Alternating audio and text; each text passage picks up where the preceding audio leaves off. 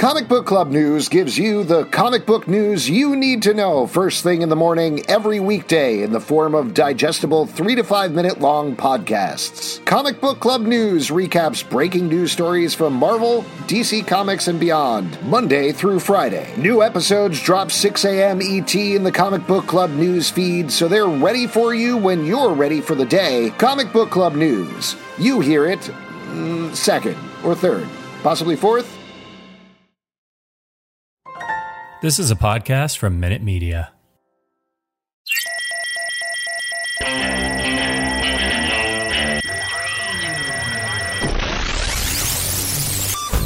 What's up, everybody? Welcome to The Stack. I'm Alex. I'm Justin. I'm Pete.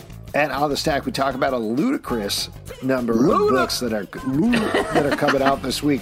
Kicking off with the new champion of Shazam, #1 from DC Comics, written by Josie Campbell, art by Evan Doc Shaner. Now, in this book, Mary Marvel, as you can tell from the title, is the new champion of Shazam. She's trying to start her life at Vassar at college. Unfortunately, the Rock of Eternity and everything involved in there comes in her way. What'd you guys think? I thought for a second you were going to say The Rock and bring up Black Adam for a second, but okay. So. Absolutely not. I don't even know what that's about. Is that a wrestling match or what's happening? No, come on, dude. Come on. A lot of students at Vassar have bunny-related conflicts with their roommates. It's just part of the college experience. So I totally was vibing with this issue. I think I like Mary as the central focus for Shazam. She's bringing all of the Billy Batson stuff, some new energy, and taking it out of the sort of confusing Billy, Freddy, all the business that was going on. So I think this issue brings some clarity, and I'm here for it. Yeah, I thought this was a really fun first issue. Great art. I like the rabbit stuff. Great action, fun mystery. I thought they did a great job of refreshing something and giving a clear kind of like linear thing of like, this is what we're going to do. This is how this is going to go down. And I'm on board for it. Yeah, I really like this as well. Two things in particular that I liked about this. One, Evan Doc Shaner's art, which is always so good. Amazing. Just and perfect for the Marvel family as well. He just has this clean, earnest, forever quality to it. Like Ernest Saves Christmas. I got you. Yeah, exactly. Agreed. That's exactly what I'm talking about. Mm-hmm. And the other thing that I thought was surprising is it's set at college. You know, we usually get this sort of reset where like, I'm at a new high school and I'm a high school student. So bringing Mary Marvel into college gives it a very different flavor. And I think it's fun the way they write their character. The bunny is very fun as well. I just had a blast reading this book, and I hope people check it out. I really thought it was interesting that it was Vassar and not like Metropolis University or like Opal City College for whatever. Like I was surprised that they went with like a very specific real-world school. Yeah, but I'm excited to read this. I thought this was a great first issue. Let's move to another first issue. I'm very excited to hear what Pete thinks about Golden Rage, #1 from Image Comics. Written by Chrissy Williams, art by Lauren Knight. The pitch here is what if Hunger Games, but with grandmas. I think it's a little more complicated than that, though, than it's initially we looked at. Pete, you're a fan of badass grandmas. What did you think about this issue? Yeah, and I'm glad it was more than that. I first off, it really starts at a cool, interesting place here. You've got some amazing art, some creepy-ass covers. But man, very interesting, very kind of cool start. And you kind of get this kind of like badass, you know, kind of Arnold Schwarzenegger-esque grandma kind of like at the start of this thing. I think they do a great job of setting up this insane world and then giving you enough to like to kind of check out more. But art is really great, very high tension and action. This is fun. Yeah, I came into this book thinking it was going to be Golden Girls Fight Club. Yep. And it is not that. There's like a lot of larger underpinnings to the story. Feels like it's more of a post-apocalyptic or like societal change take, as opposed to just Rose fighting everyone, I guess. Blanche probably has a mean right hook, I would think. So I thought this was a fun surprise. I'm glad to hear, Pete, that you liked it. This felt like it's right up your Golden Girl alley. Yes, I agree with what you guys are saying. The big takeaway that I had is, like you, Justin, I was expecting more just like funny old ladies fighting each other, but I think the vibe they're going for here, and it's early going because they're sort of slow playing the mysteries, is they're much more going for like a bitch planet type thing happening here. Yes, great comparison. Thank you. And I'm excited to see how they expand that outwards. There's just a little bit of introduction here that I won't necessarily spoil in terms of what's going on, but definitely worth checking out. Next up, two titles that I think we could talk about together. Sword of Azrael, Dark Knight of the Soul, #1 from DC Comics, written by Dan Watters, art by Nicola Cismezia. And Sword of Azrael, #1 from DC Comics, written and drawn by the same team. So that's the order you need to read them in. Dark Knight of the Soul takes place in Gotham. And then we got Jean-Paul Valley is now in a, I don't know, is it called a convent? I guess I would say a monastery. Monastery, there you go. He's in a monastery, and then he gets pulled back in for one last job. But one Justin, last I feel monk. like, yes, Justin, I feel like you're correct me if I'm wrong. You're a big Azrael fan. You like those sort of '90s type characters. No, I don't think so. Not particularly. But I will say I did really like this, and one thing I really liked about it, because part of the whole Azrael as a character, it feels like it's just a surface take on religion or faith, and it's like about this character, like, oh, he's crazy, and he's killing people because he believes this thing. And what I liked about both these books, especially the Dark Knight of the Soul one, is it was a very like internal, like really straight-faced take on what it means to be faithful and what it means to have these deep beliefs, especially for someone who has also been trained, almost like indoctrinated in a way, and connected that faith with violence, and to see this character sort of breaking that connection very actively and learning something and sort of re-examining their faith and what they are as a person. As someone who is like sort of faith without faith, like I thought this was a really smart breakdown of what the real take on this character, and the art was great as well. Okay, well, I really thought this was cool. First, the Dark Knight of the Soul here. I really like the Batman interactions with Azrael. Art was great. I really liked the angel fight, and this has a cool story. Yeah, I'm glad we're not doing the Azrael's kind of out of his mind, like crazy. Yeah, exactly. Religious. Fully like agree. this is a good take. And then the second one, Sword of Azrael #1, really great art, fun setup. I like the twist. I think these are really solid DC comics, and I like the kind of art forward take on these characters. I think they're doing a good job of getting kind of things not only like kind of refreshed, but also setting up some good stuff for this character. Totally agree. Moving on to the Dead Lucky, #1 from Image Comics, written by Melissa Flores, art by French Carlo Magno. It's not entirely clear whether this takes place in the Radiant Black universe. It's probably a little more like Rogue Sun taking place in the Radiant Black multiverse. Just right next door. Right next door. There you go. But this is a little more kaiju, giant, robot fighting type thing. What did you guys think about this? I think, first off, great action to kind of start, really cool art, really exciting last page to kind of get you excited for what's to come. I think this was a solid start to something. And I feel like they gave us just enough information where we're not like confused, but we're kind of like curious. What do you think it is about the Radiant Black universe that has been going so well? I feel like it's so hard to launch something. Do you think it's more the Radiant or the Black? You know what I mean? Ooh, nice. Great. That's the question that I think I it really do boils actually down have to. a theory about it that I was thinking about a little bit with this issue. This is another person that Kyle Higgins has worked with on the Mighty Morphin Power Rangers books over at Boom Studios. And my guess is this is the stuff they always wanted to do with the Mighty Morphin Power Rangers books, but couldn't do because of the licensed property, like really push it in some wild directions. Because that's essentially what these characters are. That's what the Radiants are. That's what Rogue Sun is a little bit.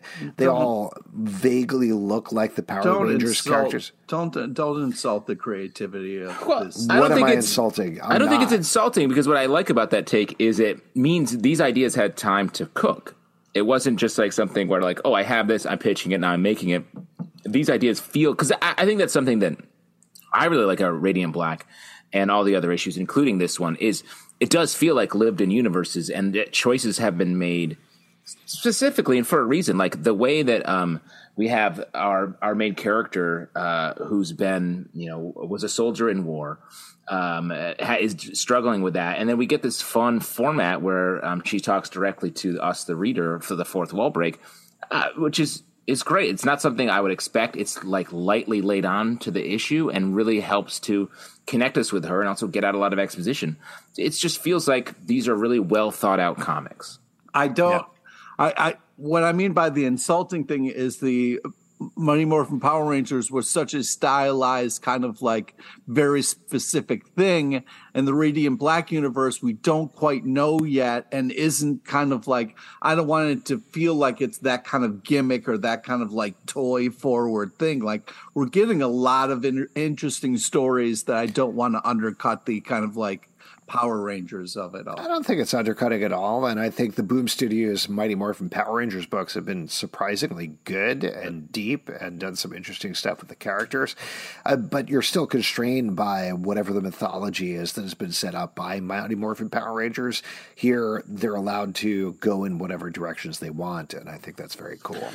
What do you think it's about the Mighty Morphin Power Rangers? Is it they're mighty, the morphin? What do you think? It's the power. For me, it's the ranging. I like the ranging. Like the New York Rangers. Yeah, I love that too. That's my favorite sports team. And also park rangers. Love those. Oh, yes, 100%. Yeah. I love park rangers. And they truly, park rangers were the original Mighty Morphin. Black Adam, the Justice Society Files, Cyclone #1 from DC Comics, written by Kevin Scott and Brian Q. Miller, art by Maria Laura Sanapo and Marco Santucci. In this issue, we are again getting a prequel to the Black Adam movie, this time focusing on the character of Cyclone, who is a young character who idolizes the Justice Society and has powers of her own. I'll say, first of all, I love the Cyclone character, so it's always great to see her. But similar to what we were talking about, actually, with the Radiant Black stuff, I think this is really punching above its weight in terms of what a tie-in comic has to be. And I'd throw that out to Kevin Scott and the rest of the team. This is a really good one-shot issue focusing on Cyclone, and I was very pleased to read it. Yeah, it feels very tie-in-y in a way that I was like, oh, I don't know if I'm going to enjoy this. But one thing that I really did like about it was the way that Cyclone is such a fan of Hawkman, and the way they really play that. They play that so openly. Like the most superhero books, it's like, oh, I've loved Hawkman for so long, and then it's sort of a throwaway.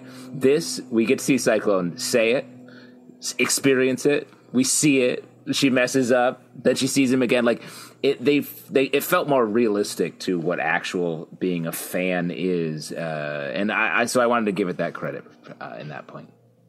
I really like this. I love both the stories. Great art, great action. Love the kind of like last panel line that we kind of get in the second one that really raises the kind of the tension and the stakes. I was really impressed with this. I was like, all right. But when I started to read it, I uncrossed my arms and was really impressed and was super happy about this.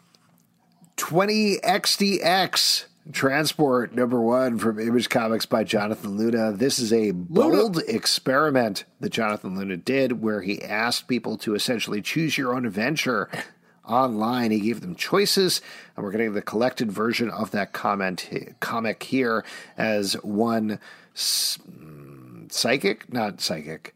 What is it? Sim?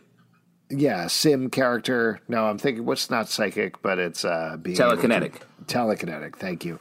Telekinetic character Psylocke? is facing down. Nope. Telekinetic character is facing down Magic hands. Is magic it magic shooters on a school bus, which is very visceral as we're reading it right now in terms of school shootings and things. But Justin, I'll turn it over to you. You're a big fan of the Luna Brothers in particular. What do you think about this issue? I do like the Luna Brothers, and while I haven't been reading the other books in this series, I thought this as a standalone was really fun. And like you're saying, it has like this edginess because of just guns in general being stressful in our lives. And the choose your own adventure stuff does make the story feel a little more lively. And I like inserting that. I would like to see more comics doing this, especially as an online element and bringing it to a book going forward.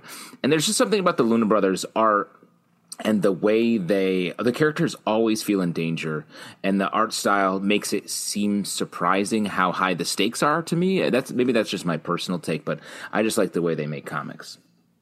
I really I thought this was a cool issue. Great art. I think it was, the art style kind of makes it very interesting to have this kind of like more robotic human.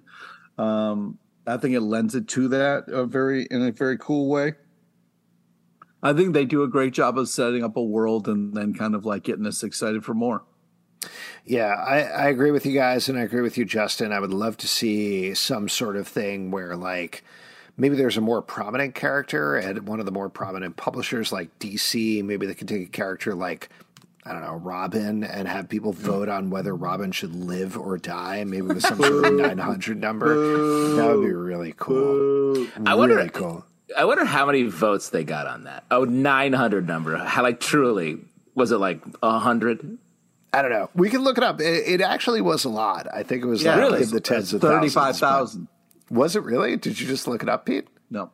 Oh. Okay. We'll look it up at some point during this podcast. But moving on to Flashpoint Beyond, number 4 from DC Comics, written by Jeff Johns, Tim Sheridan, and Jeremy Adams. Art by Zermanico and Mikel Janin. And this issue, we're getting some big revelations about the Clockwork murders that Thomas Wayne has been focusing on, while in the quote-unquote real world, Bruce Wayne has done something that has caused this new Flashpoint reality. What do you guys think about this issue? I really liked this. I thought it was like creepy, and they were making different choices.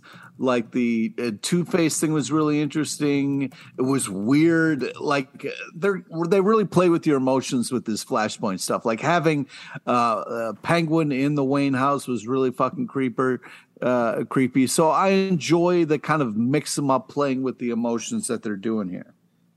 But yeah, this comic has actually grown on me a bit. I feel like I'm settling into the voice of the Wayne Batman, the Thomas Wayne Batman here. And I do want to see more from this character. I'm curious where we're going to go. This young kid who goes out to be a Robin, and he can do some great jump kicks. But I feel like it's all going to get washed up into some big continuity stuff, feels like where it's going next. So I hope we don't just lose the main voices of this issue. I found the vote tallies as well. I did as well, but go ahead, Justin. Oh, sorry. Look at us Googling. 10,614 votes. 5,343 voted for Jason Todd's death. 5,271 his survival. So these people, 72 votes separated that. These people called and paid money on a 1-900 number to be like, kill this child. That's wild. Do you think all those 5,000? It was a different time when child murder was okay, I believe, right? Yeah, it was just more fictional. You think these 5,343 people are pissed that Jason Todd is back in the DC universe? Are they just like, my money, man? Let's move on and talk about Survival Street, number 1 from Dark Horse Comics, written by James Asmus and Jim Festante, two good friends of the show. Art by Ably Kusinov, a future friend of the show, but we don't know them yet. This is about a future world where corporations have taken over, and the only people fighting against them aren't people at all. They're actually puppets a la Sesame Street, who have gone very dark. They're trying to Allah. take back Allah. And they're trying to take things back. What do you guys think about this book? This is very creative and fun. I love this idea of like, as a kid, I looked up to the Sesame Street characters as the heroes, the people. Who'd you look up to? The people who speak for the people. You know what I mean? So Oscar, right? Oscar, of course. Snuffleupagus. That guy's famously a grouch. The Count. Wait. Hold on. Before you keep plowing through, because you don't want to talk about this, the people you looked up to the most are Oscar, Snuffleupagus, and the Count. Yeah. Interesting. Because Oscar was a grouch. And also Cookie Monster. Cookie the Monster. He could eat as many cookies as he wanted.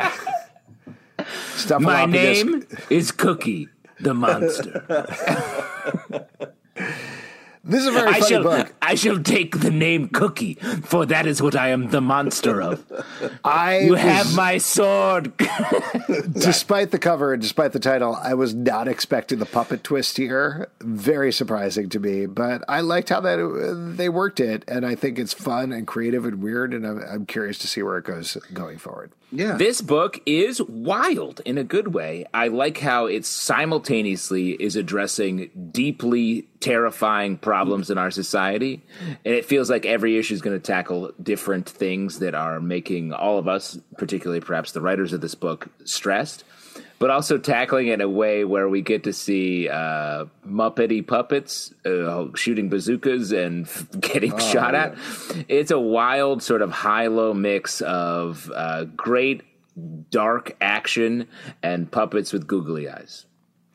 There you go. Stillwater, number 14 from Image Comics, written by Chip Zdarsky, art by Ramon K. Perez. In this issue, big moves for this series as the town of Stillwater essentially annexes the neighboring town of Coldwater, expanding their borders and expanding the immortal people living inside of those borders.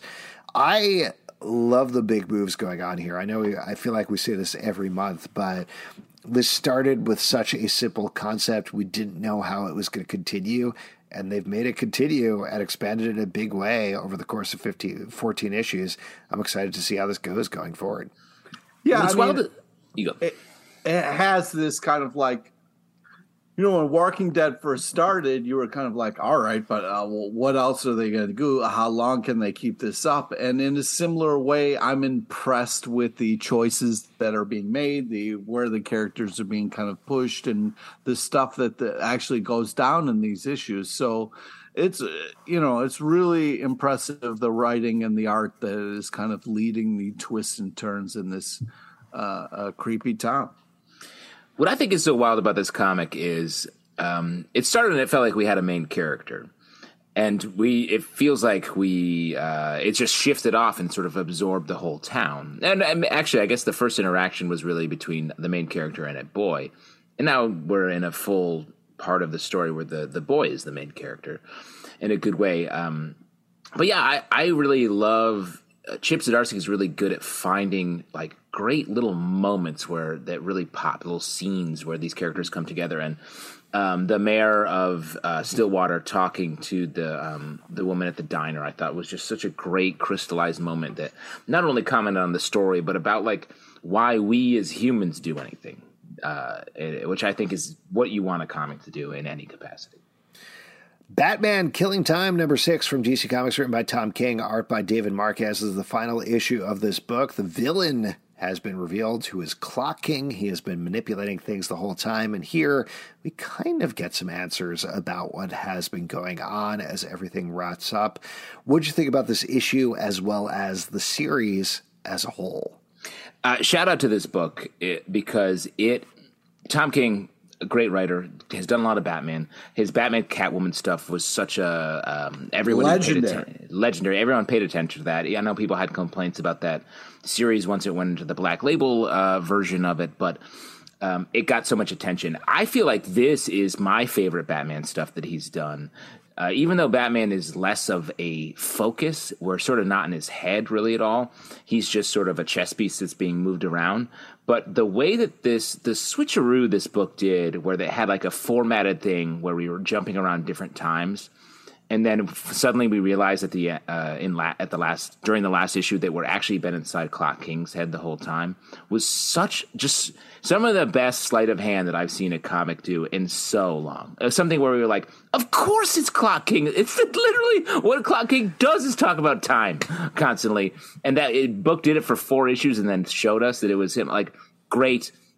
And I loved the sort of philosophy on time where we end up here, which feels like it's counter what Clock King represents, but really it really hit me, this book. And it was one of the rare comics that I feel like built cleanly to a great climax in the final issue. Huh. Wow. What a comment. Well, I don't want, I love Tom King. I love a lot of his stuff. And all right, well, first let me start with the positives here. Bananas DC art, like just really cool, kind of classic DC kind of cool style stuff here. To me, it was a lot of talky and not enough action. And I didn't like the talky. And then it was just like spoilers, but like Batman just elbows Clock King and that's it. And like, go fuck yourself. I want more out of a comic when it comes to a climax of a Batman kind of like getting the bad guy. Like it was just, it was anticlimactic. And when hearing Justin talk about it, I was like, oh, it was done in a smart way. That's cool. And for Justin, but for me, I was like, well, no. Please more. I really like a lot of the stuff that he's done, and I will read anything that he does. But I felt like this tried to outsmart me more than I wanted to be outsmarted. Ooh. Interesting. I really liked it as well. And just to respond to what you're saying, Pete, I think there's been more than enough action throughout the run of this book to satisfy me in terms of the fights with the Help, in terms of the all-out battle in the Gotham Park that happened in the last issue. And here, this is about how literally Clock King is just killing time. That's all he's doing. He's like, yeah, I got nothing better to do. I'm just going to do this thing. I'm going to manipulate this situation and set this up. And I love that. Like, I think you're absolutely right, Justin, in terms of it being a magic trick. And it's one of my favorite things that Tom King has done for DC. Oh, what do we think about the reveal that Clock King is the king of clocks? Does that mean that Tom King is the king of toms? Think about it. Don't think about it too hard. I'm going to keep thinking about it. I'm done with this podcast. I'm just going to keep thinking about that. Frankenstein, New World, #1 from Dark Horse Comics, written by Mike Mignola, Christopher Golden, and Thomas Snigowski. Art by Peter Bergting. This is about Frankenstein awaking in an underground world and slowly working his way to the surface. There's some tie-ins to other parts of the BPRD world here. Pete, you're a big fan of this world. What'd you think about this one? Yeah, I was impressed with this because I was like, all right, I mean, I've seen a bunch of different Frankenstein stuff. I also really hate Franken-Punisher. So, like, I was kind of like, what are we doing Franken-Castle, and it's one of my favorite heroes. Die slowly. It's a hero of mine. There goes my hero. When I hear that song, I think of Franken-Castle. Okay, well, I hope you die slowly. I was impressed with this. I think this is a very cool take. It was unique enough and it was a different enough take on Frankenstein's monster that I enjoyed it. I hope to die quickly, but then be also reincarnated quickly as some sort of Frankentiler. Is that your review of the book? I guess. Okay. What I love about this book is, man, I didn't know that the inside was going to be that way. It was a Frankenstein book that was about him being sort of a sitting Buddha for a post-apocalyptic world, society falling apart that has found a happiness, but is one character is searching for more. There's a mystery involving a woman trapped in a gem that that Frankenstein has to go. I was like, wow, these are great reveals. Feels like this is high fantasy rather than sort of Hellboy style Rock'em Sock'em monster issue that I expected, and I enjoyed the twist.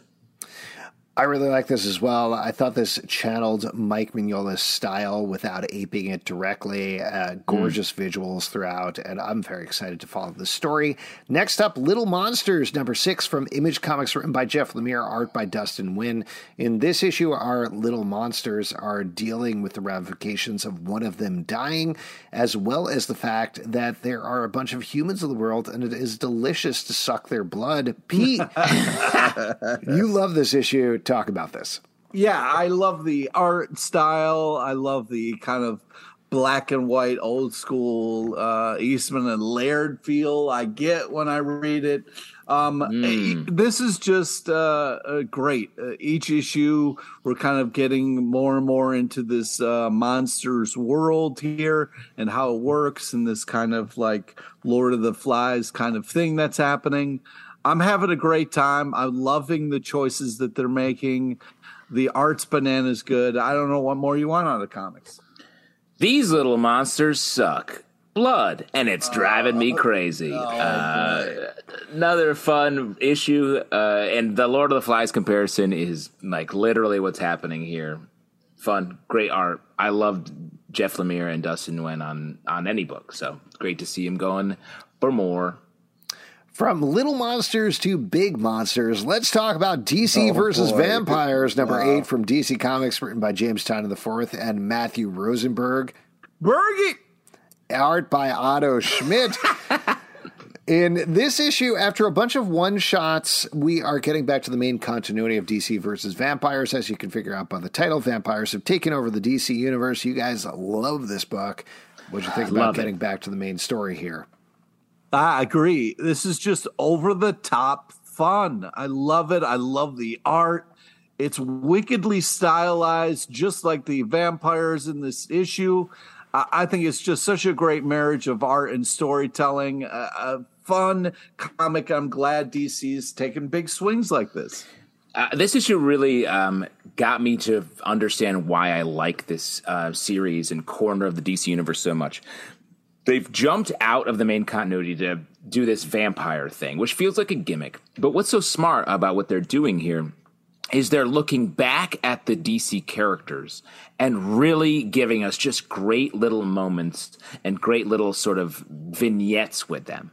There's a 3-page section here with Black Canary and Green Arrow.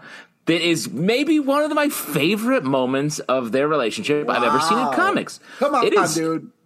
It is great. It's like just you feel they love each other. It's passionate. Cliff Chang did I want to throw something at you about that sequence in particular. The thing that's been weirding me out about this book a little bit and why I haven't been as on board as you guys, even though it's very well done, Otto Schmidt's art is great. I love James Tynion IV. It's love better Matthew than Rosenberg. great. Come on, man. It's I would say it was bananas good, but this, to me, reading this book feels like James Tynion IV and Matthew Rosenberg saying, what if we did a Tom Taylor book? And then one of Tom Taylor's little quirks with his Everything Has Gone Wrong in the DC Universe books is always focusing on Green Arrow and Black Canary. So when they got to that scene, I was like, oh, this is hat on a hat right here is what you guys are doing. Like, you're just diving into the Tom Taylorness of this a little too much. And it's fine. It's good. But I'm having a hard time working past that a little bit. Interesting. You made a choice in your mind that's not even true, and it's blocking you from enjoying something. It's weird. Yeah, I mean, I get like I don't have that same comparison. I'm not feeling that the Taylorosity of it all.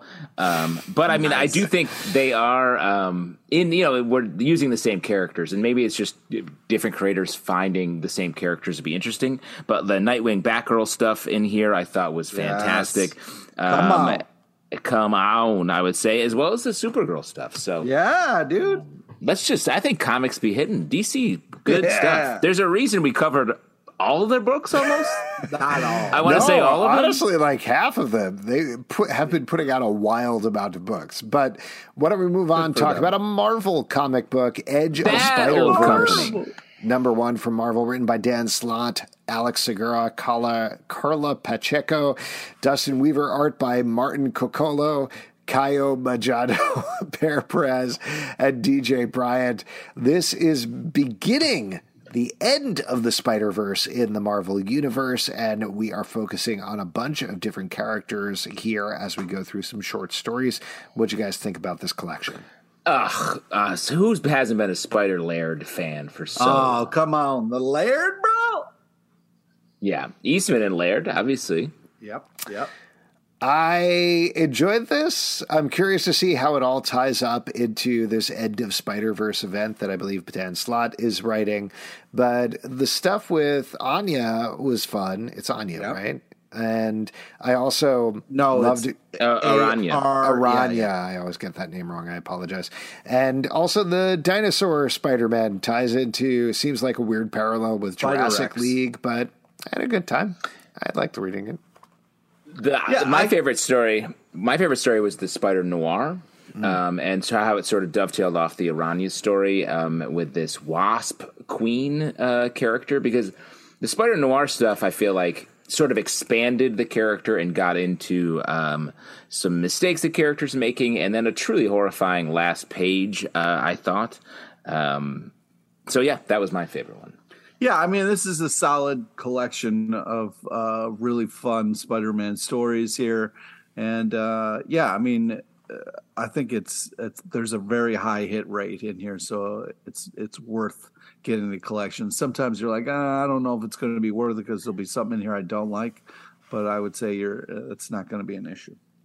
Once and Future #28 from Booba Studios, written by Kieran Gillen, art by Dan Mora. Last month, we had a little bit of a discussion. I know Pete was not on board with this, but about should we still be reviewing this book because it's good every month, but there's not much more to say. But oh my God! But it is finishing up, as announced, I believe, at San Diego Comic-Con. The book is going to be finishing in October, so we are in the end game now. So, given that, what'd you think about this issue? This issue is fantastic. Just like all the other issues beforehand, it's so much fun. I mean, come on, man. Grandma with a bazooka? Well, Marty Watt out of life. I mean, this is just over-the-top action with fun characters, making really creative choices with things we've seen a bunch, but twisted a little bit in this kind of new way. It's a blast. I don't understand how you guys are tired of this. I want to live here forever. Well, you've got a couple more months / issues to live here. And while you're in that, you can enjoy several Arthurs, several swords, a bunch of other stuff happening. A bunch of Merlins. I mean, come on, man. And I appreciate they are getting into a little bit more of like emotional underpinnings to some of these characters. For me, though, I just feel like I've just lost the thread, the emotional thread of these characters. Like our main characters, Grandma, the guy, and the lady. I'm like, I don't know who they are. I don't know what their deal is. I just know they're stressed out and they're trying to figure this out. And it's like stories about stories. It just feels like it lost a center a while ago. And we're still reading it. And I still like I want to know what happens. But I just feel like I don't know it's like running through a museum, this book.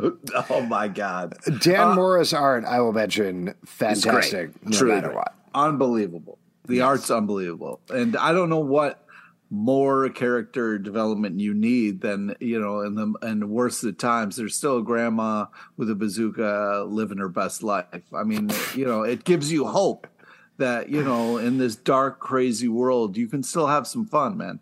What a great time for you. 2 killer grandma books in one stack. Pretty amazing. Man, your letter writing campaign is crushing it, Pete. Yeah. Let's move on to maybe the most stressful book on the stands today, The Closet, #3 from Image Comics, written by James Todd IV, art by Gavin Fullerton. In this issue, our dad finishes his road trip across the country with his kid, who is being tortured by some sort of being in a closet, and he just doesn't see it happening. In this issue specifically, he has a conversation with a guy at a parking lot, and then a conversation with his wife when they finally reunite. Oh my God. I am so stressed out reading this book. This guy is purposefully so grating and so terrible and so self-centered, but beautifully written for that. Yes. Because I love this comic. I think this is, I mean, James Tynion, like, it's hard to find a miss with him in the last few years. Crushing it so hard. This is a standout. Yeah. So good. This is a standout for me from all of his work, though, because he's created this character that is so, like, he's bad. He doesn't do good things. But it's such on small, like, he makes normal mistakes. He makes mistakes that people are making all around the country and world right now. He's just being sort of a general, selfish, unthinking piece dick. Of shit. And I think, I don't know what the horror of that is, if this sort of alien monster character is something outside of that, or if it's a manifestation of sort of his flaws that are then sucking out the life of his child, or they become his flaws, if that's the metaphor we're going for. This thing of it's really good. Yeah, the dad's shitty choices in life are affecting the child in this way that is so creepy and awful. It's crazy stressful to read this book. Because you're like yelling at this father to get his shit together, and it's the son is suffering, and it's like that says so much about the kind of weight of having children and being in charge of somebody's life. It's an unbelievable idea and story that is told in like this creepiest way possible, and it's like this thing that like, I can't stop reading, but I want to, but I got to make sure this kid's going to be okay. It's a fucking emotional roller coaster, man. But what I also love about it is he finds touch points with mistakes that we all make as people. Like the moment when he's talking to the guy in the car and he never asks him what his problems are. Yeah, that's on him, dude. That's not something we all do. But I think there have been points in our lives, or like, I'll speak for myself. There are points in my life where I'm like, I didn't ask them about that, and like I should have. And so like even though this guy is sort of the monster of the book, he finds ways to keep us a little bit on the hook where it's like, oh, I identify with that thing, even though his mistakes are plentiful and larger. He gets a little hook in us, and that's what is so good about the writing here. It just makes me fucking scared because it's like, this child is depending on this man who's doing a horrible job and literally ignoring the fact that he's like being tortured, and it's driving me insane. Here's the thing, though, is to Justin's point, he's not doing a horrible job. He's just doing a bad job.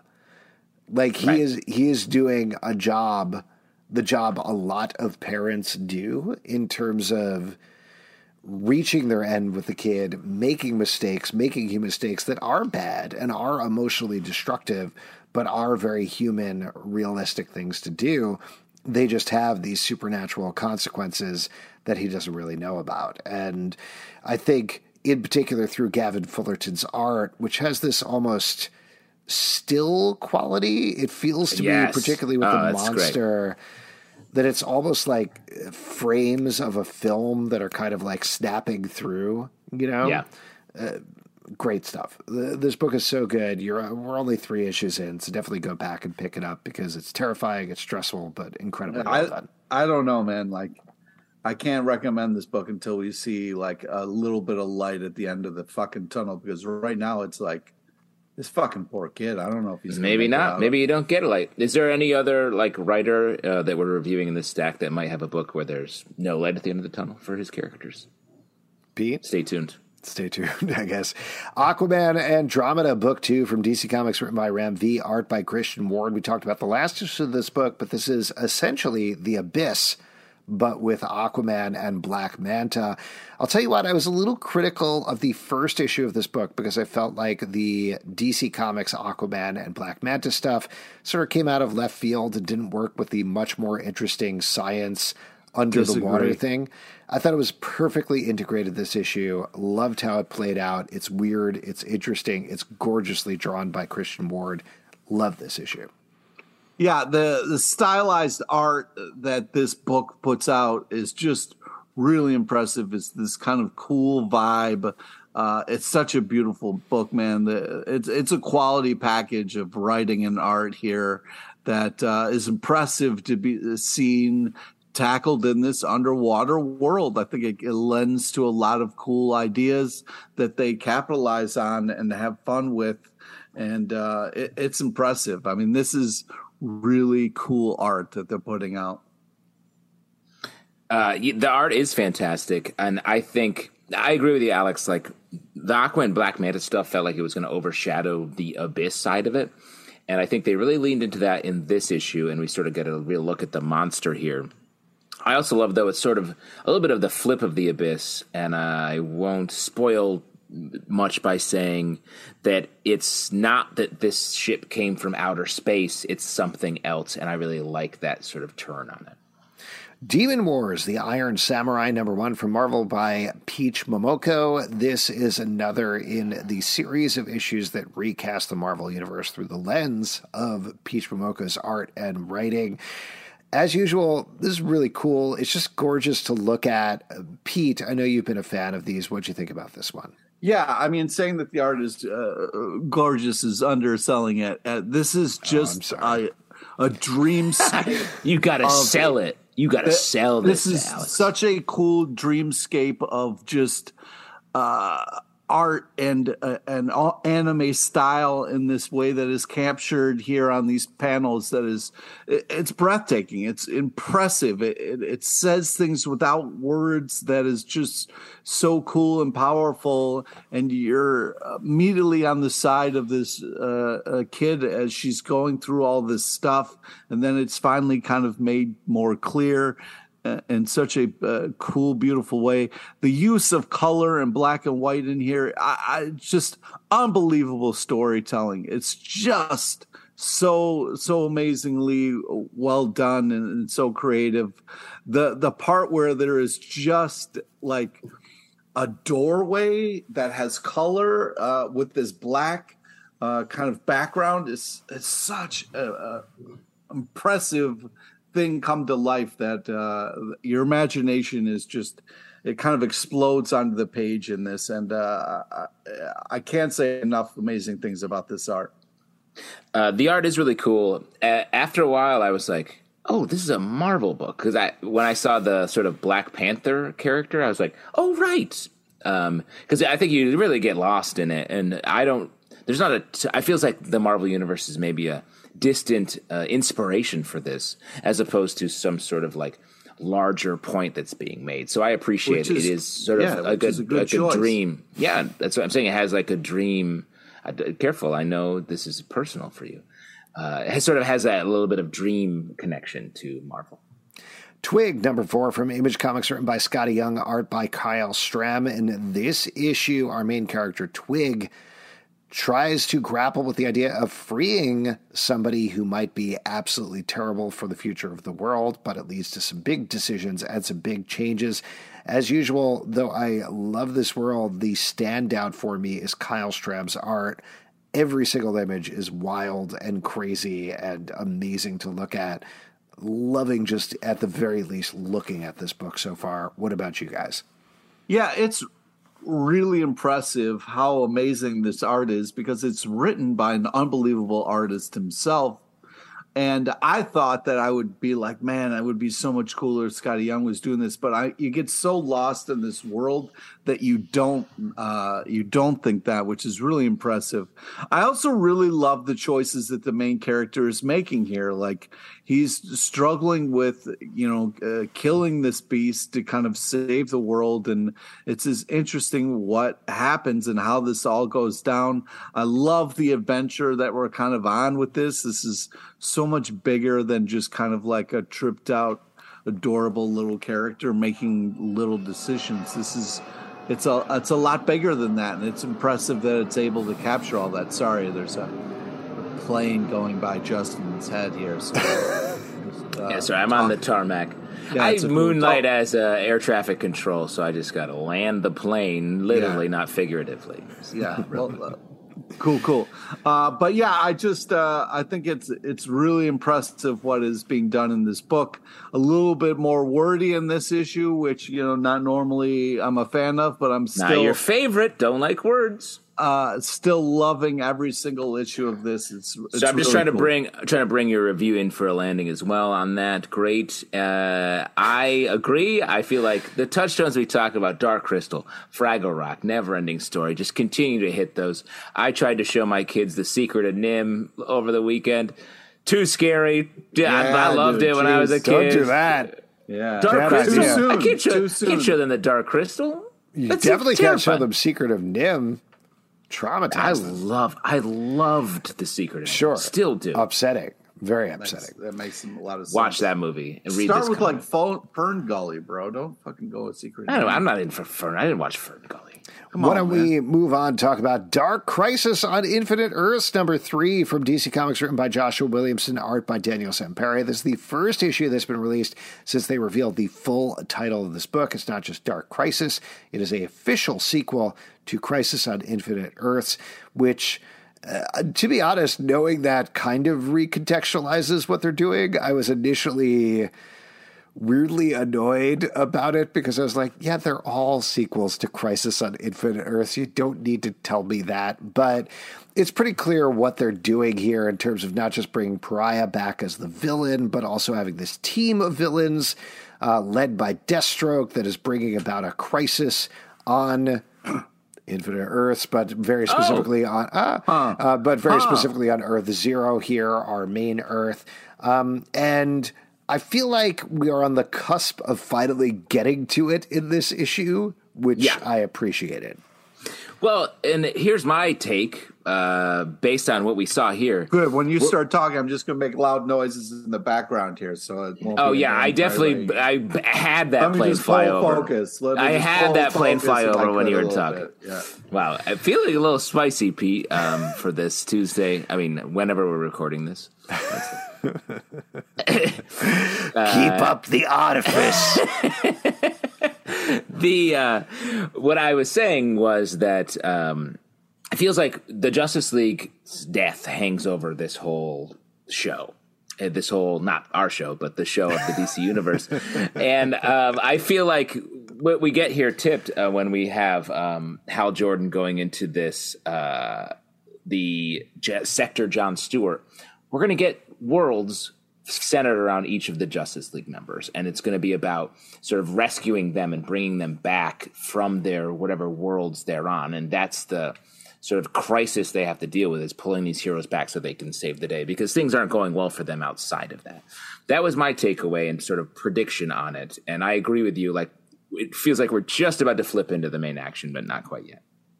I think this is a fun, exciting book. I'm impressed with the kind of classic DC art that we're getting here. I think it's the story's moving forward enough here where I feel like it's really building towards something that feels cool. It doesn't, like I was like, yeah, let's kill off all the Green Lanterns. I think this is a good idea. But I'm excited to read more. I'm really getting into it as the issues are kind of mounting up here. So I'm getting more and more into what's happening here. The counterpoints of the brightness of the Justice Society full page reveal and the final page with what is revealed there, I thought was really cool. One last thing that I'll say about this that I was really struck by this issue in particular, and I think this is a impossible thing to do in the modern age of comics, but as you listeners may have noticed, and I think Justin and Pete, you've certainly noticed, we've talked about a couple of DC comic books here, right? Indeed. Over the course that were released this week. Literally none of them, except for, weirdly, Flashpoint Beyond, have touched on Dark Crisis on Infinite Earths in any way.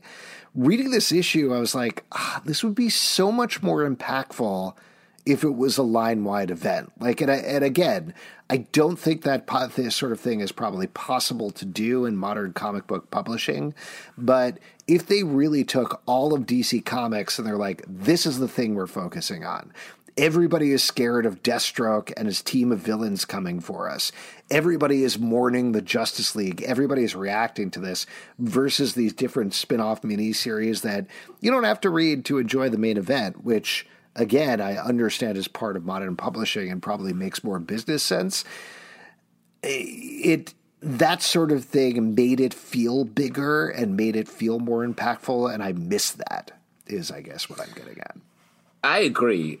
Because I agree with you on both sides. Like, it's not something people will do anymore because it's too disruptive. When it used to be about the disruption, and now they're like, oh, wait, we can just do more and not disrupt anything and still sell all these extra books.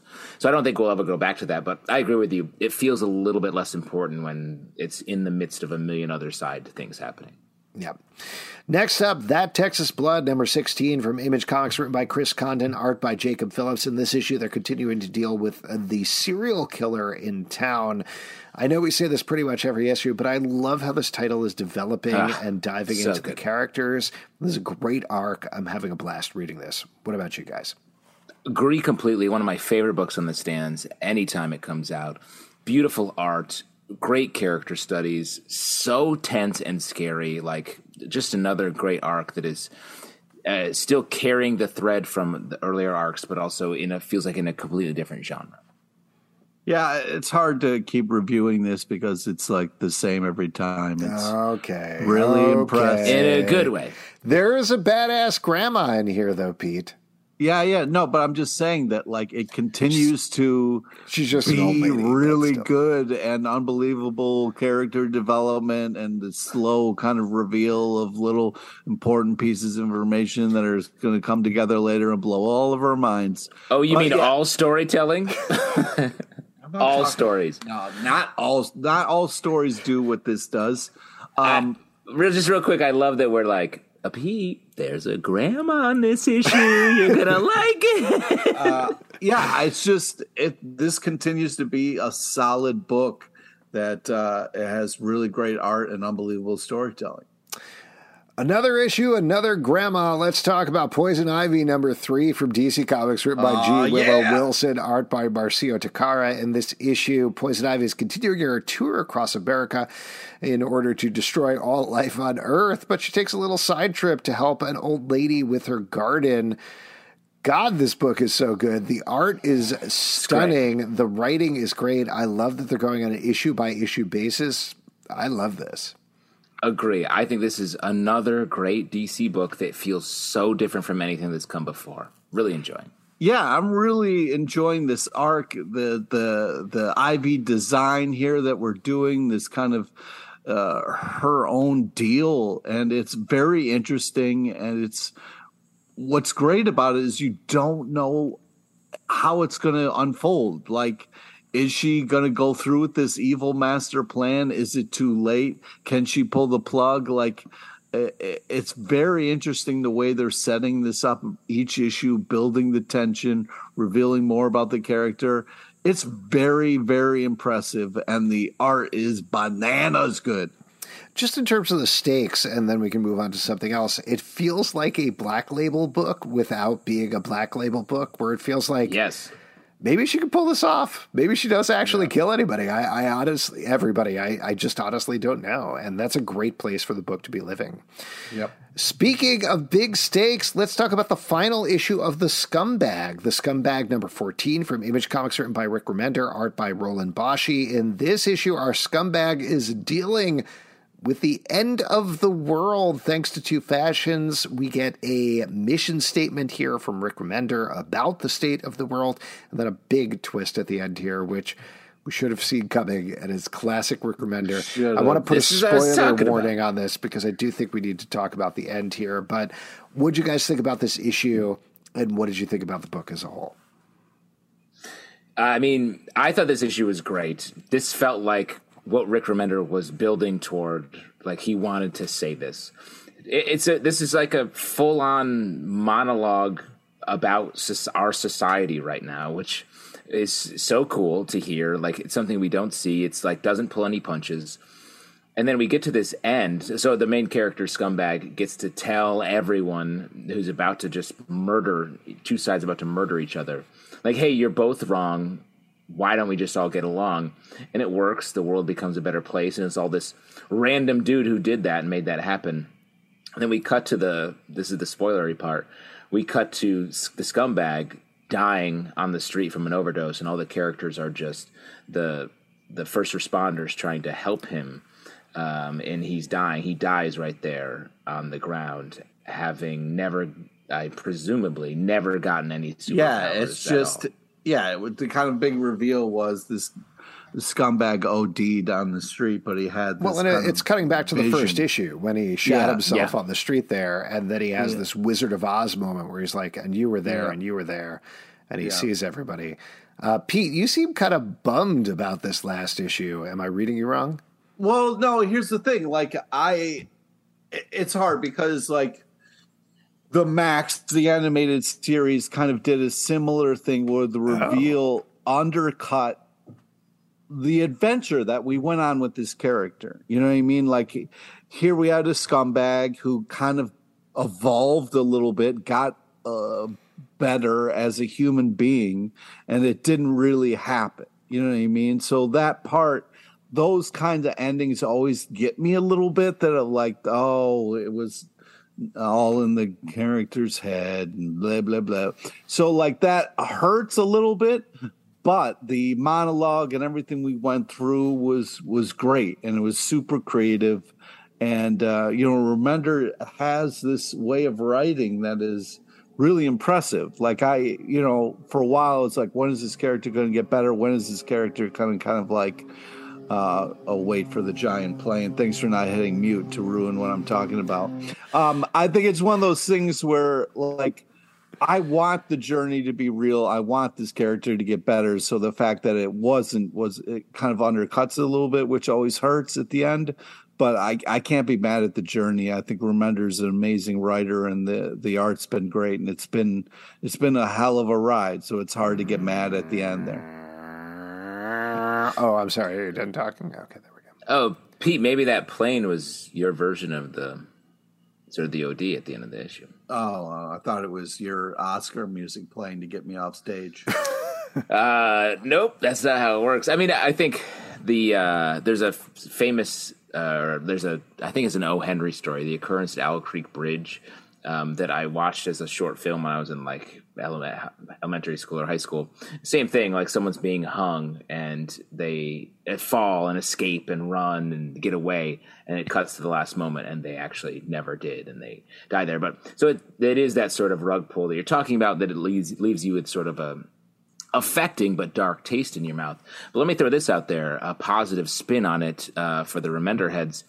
What if the idea here is like even the lowest person, someone who was a true scumbag, has the capacity for this level of change, to see a society and be like, we can all be better. And this person who was, shit himself and then OD'd on the street, and even he is like, we need to make this world better. So that's the person that we can, if he can do it, we can all aspire for the same thing. I like that. Yeah, but that's the thing. He didn't do it. You know what I mean? He dreamt it. Yeah, he dreamt it. It happened in his head. So if it can happen he has a capacity. It can happen in his head. It can happen to anyone's head. Yeah. No, Pete, you disagree? No, I hear what you're saying. I think it's a valid point, and it's an inspiring thought. And I hope, if any scumbag can make the world better, then maybe one of our, pieces of shit asses should get off our butts and do something to try to make the world better. But yeah, I do. Pete, we are recording several podcasts a week, so I think we're doing our part. We're doing the part. We're doing This is I feel like we need to do more, but okay. No, right. I don't think more. Okay, how do about more podcasts? One more comic book title we could review. That let's talk about Batman 126 from DC Comics, written by Chip Zdarsky, art by Jorge Jimenez and Belen Ortega. My bad, I didn't include Batman 125, which was the kickoff of this team in the previous stack, but we are catching up with the second issue of this team because of the big new team on Batman. Here, Batman is fighting against a robot called Failsafe that he may have set up himself, with a wild twist at the end of this issue. Wow. I am loving this run. This is so good. I know we give big ups to Chip Zdarsky all the time, but I think he's killing it on Batman as well, which I'm very happy to see. Agreed. The way this issue scoops up all the Bat family and gives us like a little taste of what Chip thinks about all of them was great. And the reveal at the end of the first story, I was like, whew, that's a big old elephant in the room. Yeah, I was reading this being like, oh man, Justin's going to love this. We're really inside Batman's head in this issue. I'm worried about where things are going, but I'm enjoying the ride. I don't want it to be just this thing that Batman made a fail-safe, and now the fail-safe is coming to kill Batman because he's not good enough or whatever. I don't want that. I think that's exactly what's happening. I don't want that. I think that's what's happening. I don't. It's literally because I think the take is Batman had fail-safes for every other hero in the DC universe, famously, and was a big problem. Yeah, of course, he would have one for himself. Yeah. So this is that, I think, but the art is so good in this issue. Yeah. Would you say Banana's good? And I'll also I don't mention, use that language. I love the Catwoman backup as well. She's dealing with the heirs of Penguin. We're getting new Penguin twins here. Very cool, and I love to see how these weave together. Great book. If you'd like to support this podcast and all the podcasts we do, patreon.com/Comic Book Club. Also, we do a live show every Tuesday night at 7 p.m. to Crowdcast and YouTube. Come hang out. We would love to chat with you about comic books, Apple, Spotify, Stitcher, or the app of your choice to subscribe, listen, and follow the show at Comic Book Live on Twitter, comicbookclublive.com for this podcast and many more. Until next time, we'll see you at the comic book shop. Sorry, that was Taylor Swift's jet just landing. I got to jump on and get out of here later. All right, we're out. Yeah, have fun going shopping. With that common sense.